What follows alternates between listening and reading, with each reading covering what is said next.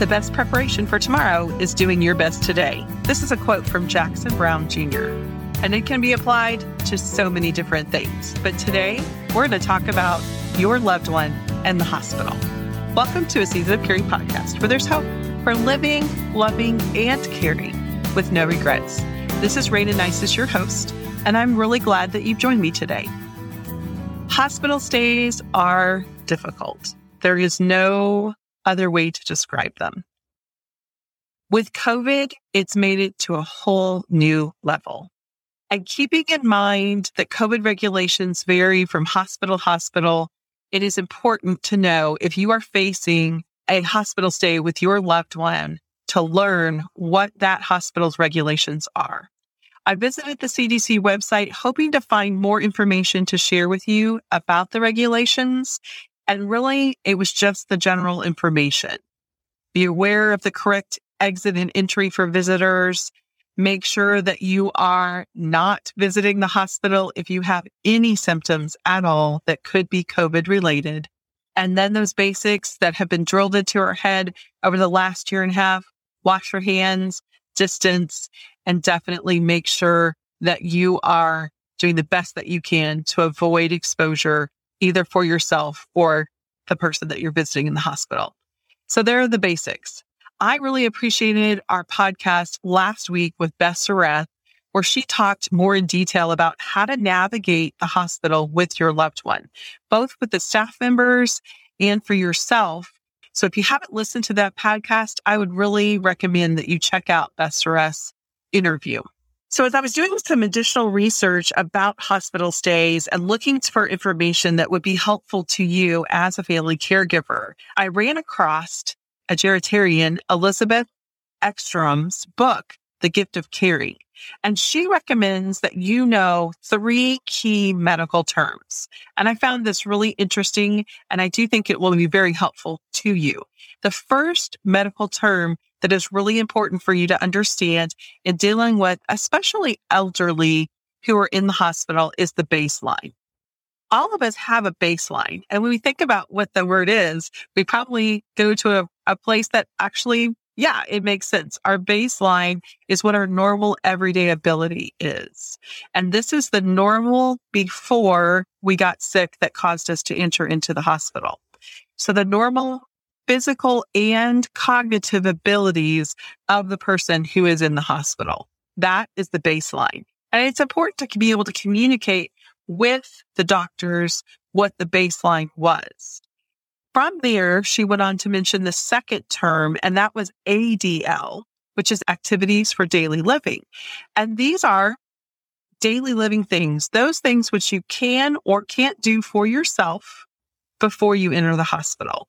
This is a list of physical and cognitive activities: driving a car, balancing the checkbook, making phone calls, cooking, bathing, all types of daily living activities that your loved one were capable of before or after a hospital stay. So understanding ADLs, these can be used even with communication with insurance companies or long-term care facilities or rehab facilities. ADLs is a language that's used when they start to struggle with those activities for daily living. Some of the things that you need to do to help them to stay oriented are make sure they have their hearing aids, make sure they have their glasses on, not just with them in the room, but help them, assist them in being able to use these devices so they can stay engaged in their environment. Make sure the lighting is good. If they can have a view out their window of nature or life in general, that helps them mentally be stimulated and stay oriented. The third one that she emphasized was HAD, or hospital-associated functional decline. In her book, she mentioned that 30% of patients over 70 will be discharged with permanent decline associated with this hospital-associated functional decline. If your loved one is over 70 and they go into the hospital, them coming out of the hospital with the same level of ADLs, the same ability to be independent in those activities for daily living, it's not likely. So the best way to protect them, she goes on to say, is to help them stay oriented in their stay at the hospital. And this again comes in to play when we think about being able to visit them and spend time with them. Help them to get up regularly if it is safe for them to do that. And as soon as it is safe, and then surround them with familiar items, things that they really love from home. So those were all things that Elizabeth Ekstrom's book mentioned can really be helpful. And I thought those are some really practical tips for you as a family caregiver to be able to be aware of in your communication with the medical field, as well as to help your loved one not suffer from decline while they're in the hospital. Some additional reading that I did talked about the hospital-induced delirium, which often triggers these declines. Commonly, hospital-induced delirium is caused by sensitivity to new medications or, unfortunately, pain medications. Oftentimes, pain medications can trigger these reactions in our loved ones. So really being aware of any of these types of symptoms that bring on this delirium can be really helpful to get an intervention quick. Some of the things that can cause the delirium include the busy environment. If your loved one's used to living at home in a quieter space with less in and out, just being aware that that busyness can be really difficult for them and possibly limit the number of people visiting or other activities that are not related to their medical treatments. The noisiness of the environment, even the very bright lights and the continued disrupted sleep. These are not all things you can control, but let's think about some things that might be able to soften the impact of these things. If your loved one loves music, having that soft music in the background or even headsets on can be really helpful to quiet the noise that could be stressful to them and help them to be able to relax. What about a sleep mask at night? They're going to be interrupted. Blood draws are going to have been, vitals need to be taken. But if they can maybe black out some of that visual clutter that's impacting them at night from all of the monitors and the lights, that can really interfere with sleep. So if there's a way to help them get better sleep with a night mask or earplugs or earphones with music, those things can really help. Also offering them comfort of the temperature. I know my dad was really sensitive to cold, so making sure that they have blankets, maybe a favorite blanket from home or a sweater that they really like. Asking if they can wear their own clothes versus the hospital gown so that they can be as comfortable as possible. Moisturizing those arms and legs, even lip balm to help because the environment can really dry them out.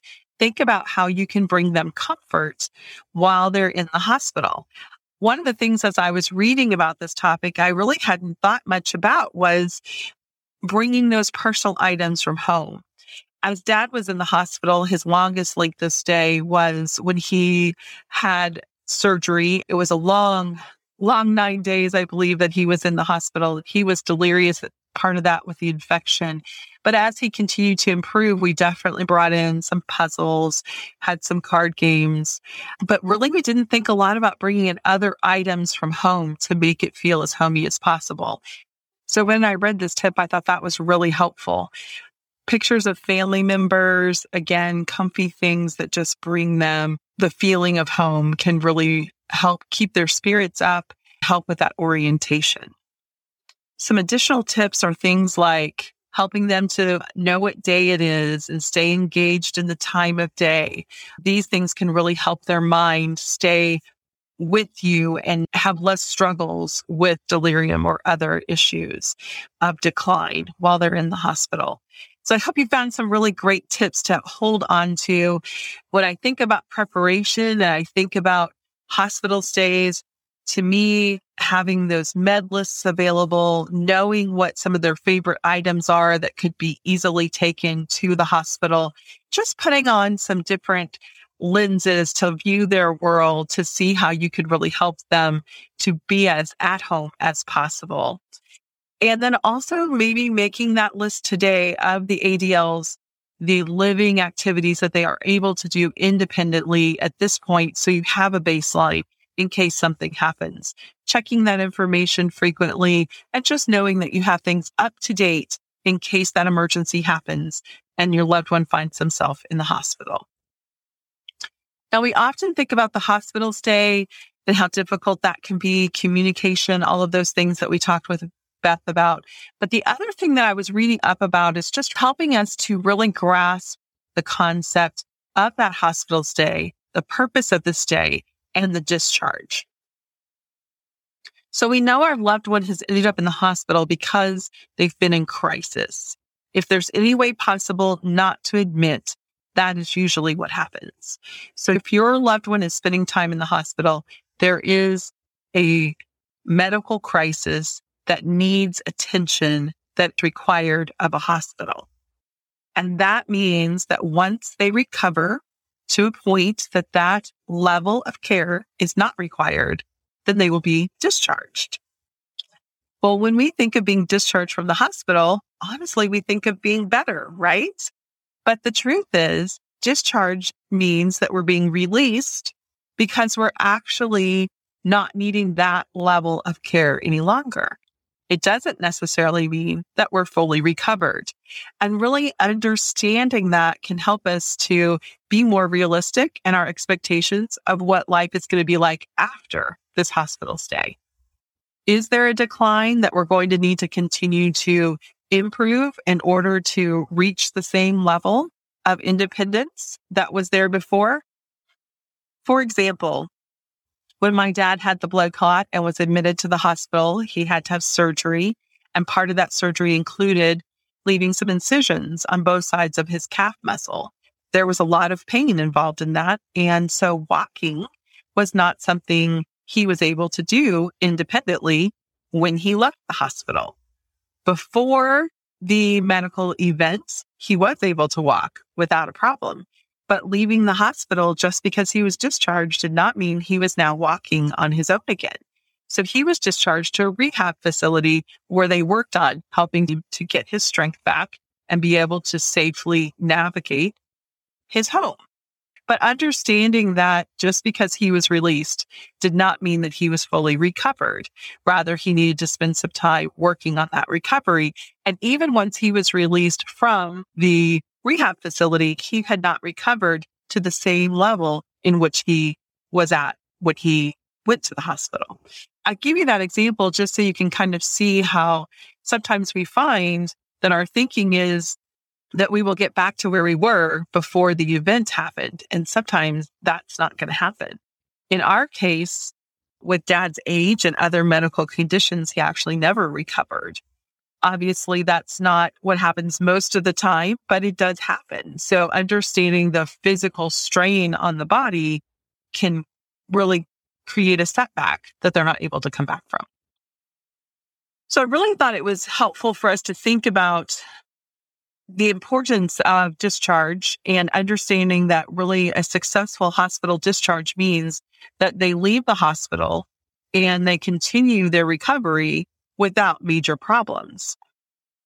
They're still going to need extra care, and understanding what the doctor anticipates that extra care will look like. For some, like my dad, it will be a rehab facility. For others, they'll be able to come home with in-home health care coming in to offer some basic physical therapy or assistance at home until they get their strength and navigation back. But it's extremely important to follow the doctor's discharge orders and be realistic of what the new situation is, not just for you, but for your loved one. So having those conversations with your loved one, making sure that they really do understand what the doctor's telling them, what their limitations are, what their need is to do rehab in order to get back to where they want. Hearing that information from the medical professionals will often make it easier to hear and more likely to be followed through on. So helping your loved one really grasp what they're looking at, what does this recovery look like, and how long, how much of it is going to be on their shoulders. Much of this recovery is a physical recovery, and it does take being willing to do the exercises and go ahead and push them to walk build their stamina, that type of thing. And sometimes that can be a real bone of contention between family caregivers and their loved one. So really making sure they understand and have a realistic expectation of their recovery and length of recovery can be helpful.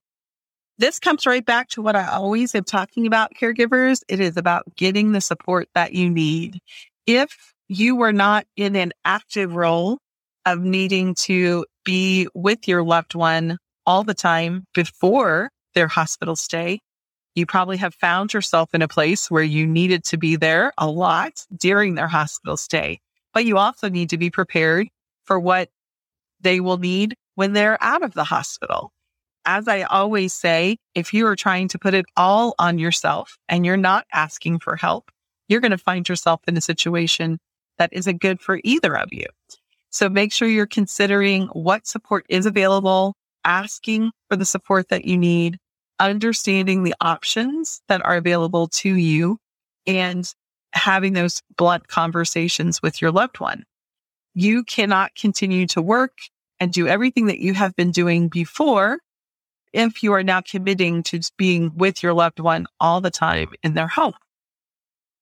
Make sure you're asking neighbors, friends, family members to help you with the new load of caring for your loved one as they are in the recovery stage. I think just that mindset shift from being in the hospital and having all of that attention and all of those needs really upfront and urgent in your mind to realizing that when they're released, they're coming home, but many of those needs are still there. That friend who's offering to bring a meal or drop off some food for the freezer or pick something up at the grocery store can really make an impact on both you and your parents as you are adjusting to the recovery or possibly the new normal. As a family caregiver, as usual, there are so many things to know and learn in this season. And I just hope that listening to this podcast today has helped you think of some things that maybe you've never thought of before. Been willing to make a shift in your mindset when it comes to recovery and getting out of the hospital and understanding more what this season is going to look like. Like I said, you might not be there right now, but the odds are good that there will be hospital stays in the future for your loved one. And I hope the best for you and your family as you learn to work together through this season to support your loved one. Thank you again for joining me today. Just a reminder, A Season of Caring podcast is created for the encouragement of family caregivers. If you have financial, medical, or legal questions, be sure to consult your local professionals and take heart in your season of caring.